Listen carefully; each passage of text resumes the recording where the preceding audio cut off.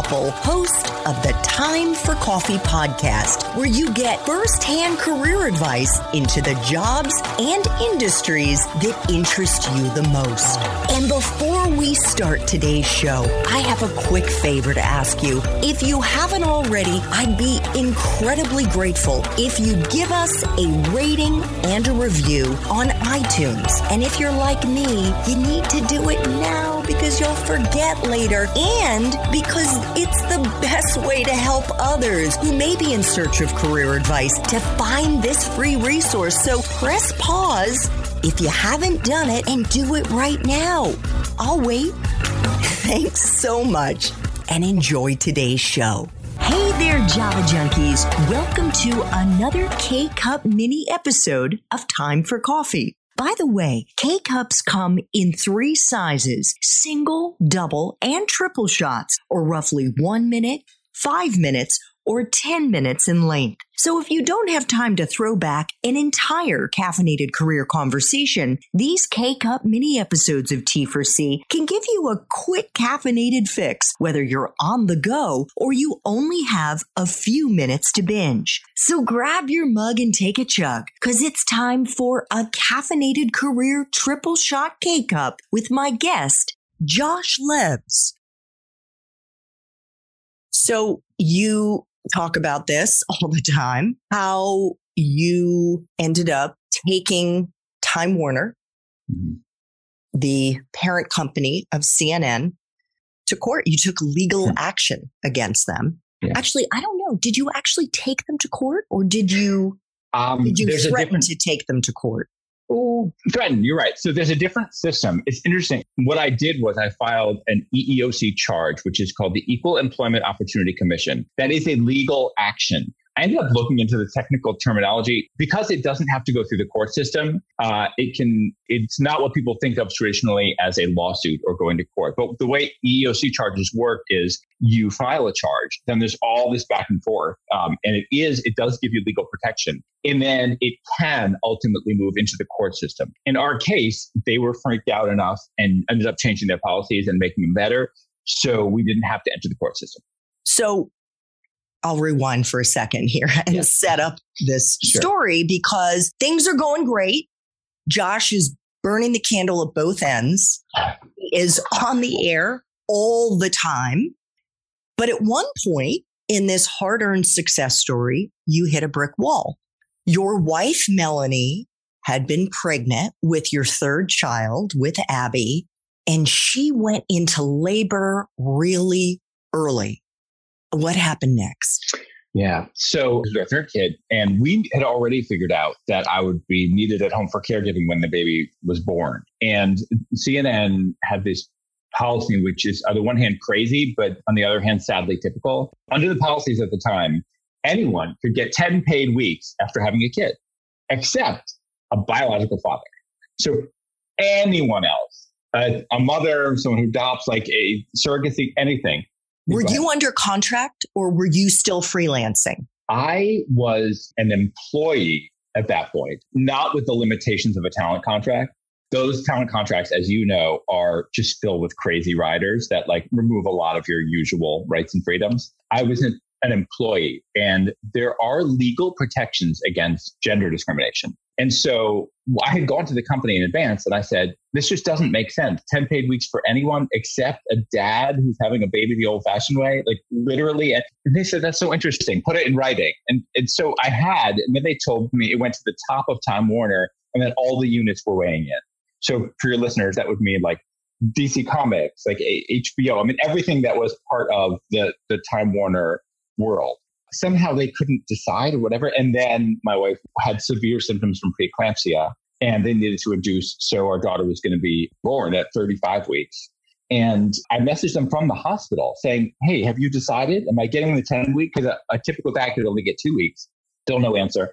11 days later, I'm home holding my 4-pound preemie, caring for my wife and my 2 boys, messaging work saying, am I coming back to work now? Or do I have the time anyone else would get. And that's when they said, no, I could not get the same leave that anyone else would get because I'm a biological father and they just don't. So that's when I ended up taking legal action, filing a charge with the Equal Employment Opportunity Commission for gender discrimination. And the responses that came in from women and men were so overwhelming and positive when I announced it, that all of a sudden it became this phenomenon that I hadn't expected. My one little family, our situation suddenly turned into literally an actual global issue with like news reporting all over the world. So suddenly I found myself the subject of the news, which was the opposite side from what you and I are used to. That must have been a scary decision on your part, Josh, because there you were. I know, was Melanie working at that point? No. Okay. She had a part-time opportunity that she had to give up because of this. So no. Right. So you were the sole provider for your family, and you decided to take a behemoth, Time Warner, to court to threaten them, right, with legal action because they wouldn't give you the same parental leave as pretty much everyone else. And then you went public with it. Was there any, I don't know, second guessing or concern that this could blow back against you?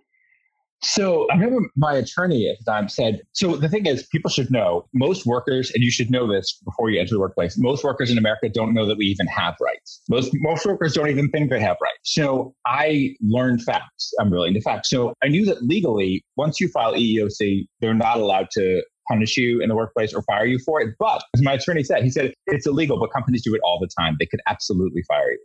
But I just remember thinking, when I graduated from college, what kind of a person did I decide I wanted to be? Who did I want to be? Did I want to be someone who would let fears about mortgage and health insurance overpower what matters most? Or did I want to be someone who would stand for what's right? And I knew that it was too late to help my family because it would take forever to have this legal battle. And I had to go back to work and leave my wife at home and all these things. But I knew that it mattered to other families. And when I announced it, all these men and women started calling me to tell me their heartbreaking stories of going through similar things. So I had so much feedback coming in about why it was a good thing to do that I didn't stop to second guess myself. So sure, there was fear. What if they fired me? But I also have this belief in America, not that America as a government or institution will always do the right thing, but that within America, there are people who, if you do the right thing, they will stand by you. These individuals will stand by you. So I didn't feel alone in the world making that choice. So what happened? So I announced it and tons of publicity came in.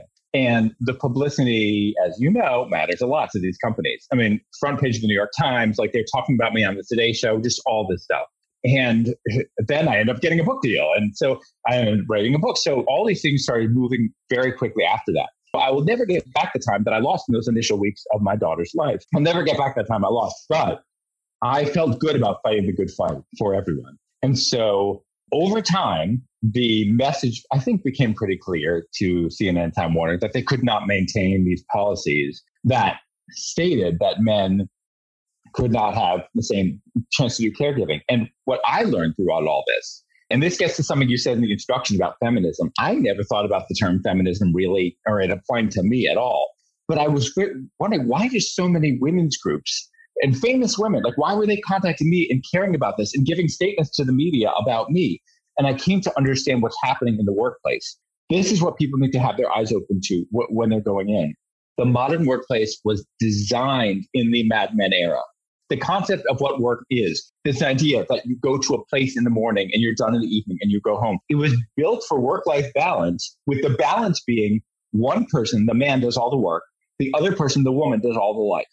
The entire work structures that we are in to this day were built on the assumption that one person will do all caregiving and stay home. The other person will go to an office. No one was prepared or updated the structures at work to make sure that men and women have equal opportunities to make their own choices. So it's only by having these legal battles and by scaring other companies, because there was all this reporting saying like this was a shot across the bow, other companies would have to see it. So anyway, Time Warner ended up revolutionizing its policies, making it much, much better for men and for women, changing it so that so men there to this day, last I heard, get, I think, 6 weeks of paid leave for caregiving. Anyway, they have advanced their system. So that changed what they're doing and what other companies are doing because of the news. And then when my book came out, it opened up opportunities for me to take that message everywhere. So I left CNN.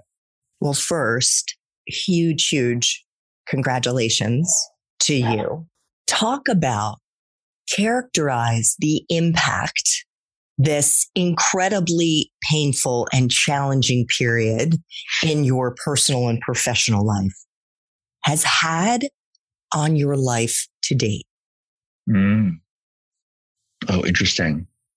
It yet again showed me that you can take even bigger risks and fight the good fight and have it lead to something good. It showed me that fighting the good fight is worth it.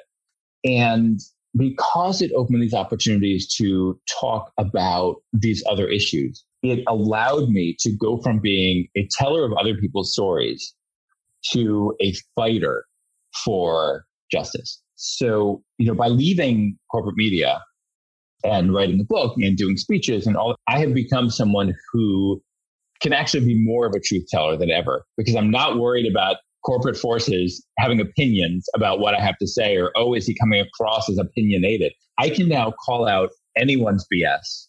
It has, career-wise, in terms of me and my life, it has freed me to have a career that I control and to never feel that my voice is limited or sold or crushed, and living a life in which I can have activism and work that I do and get paid for it is the best career imaginable for me. And where you can be active in your children's lives and have a relationship with your spouse. Incomparably better. And then when our daughter was little, my wife went to work full time. And I'm the one home when they get home from school.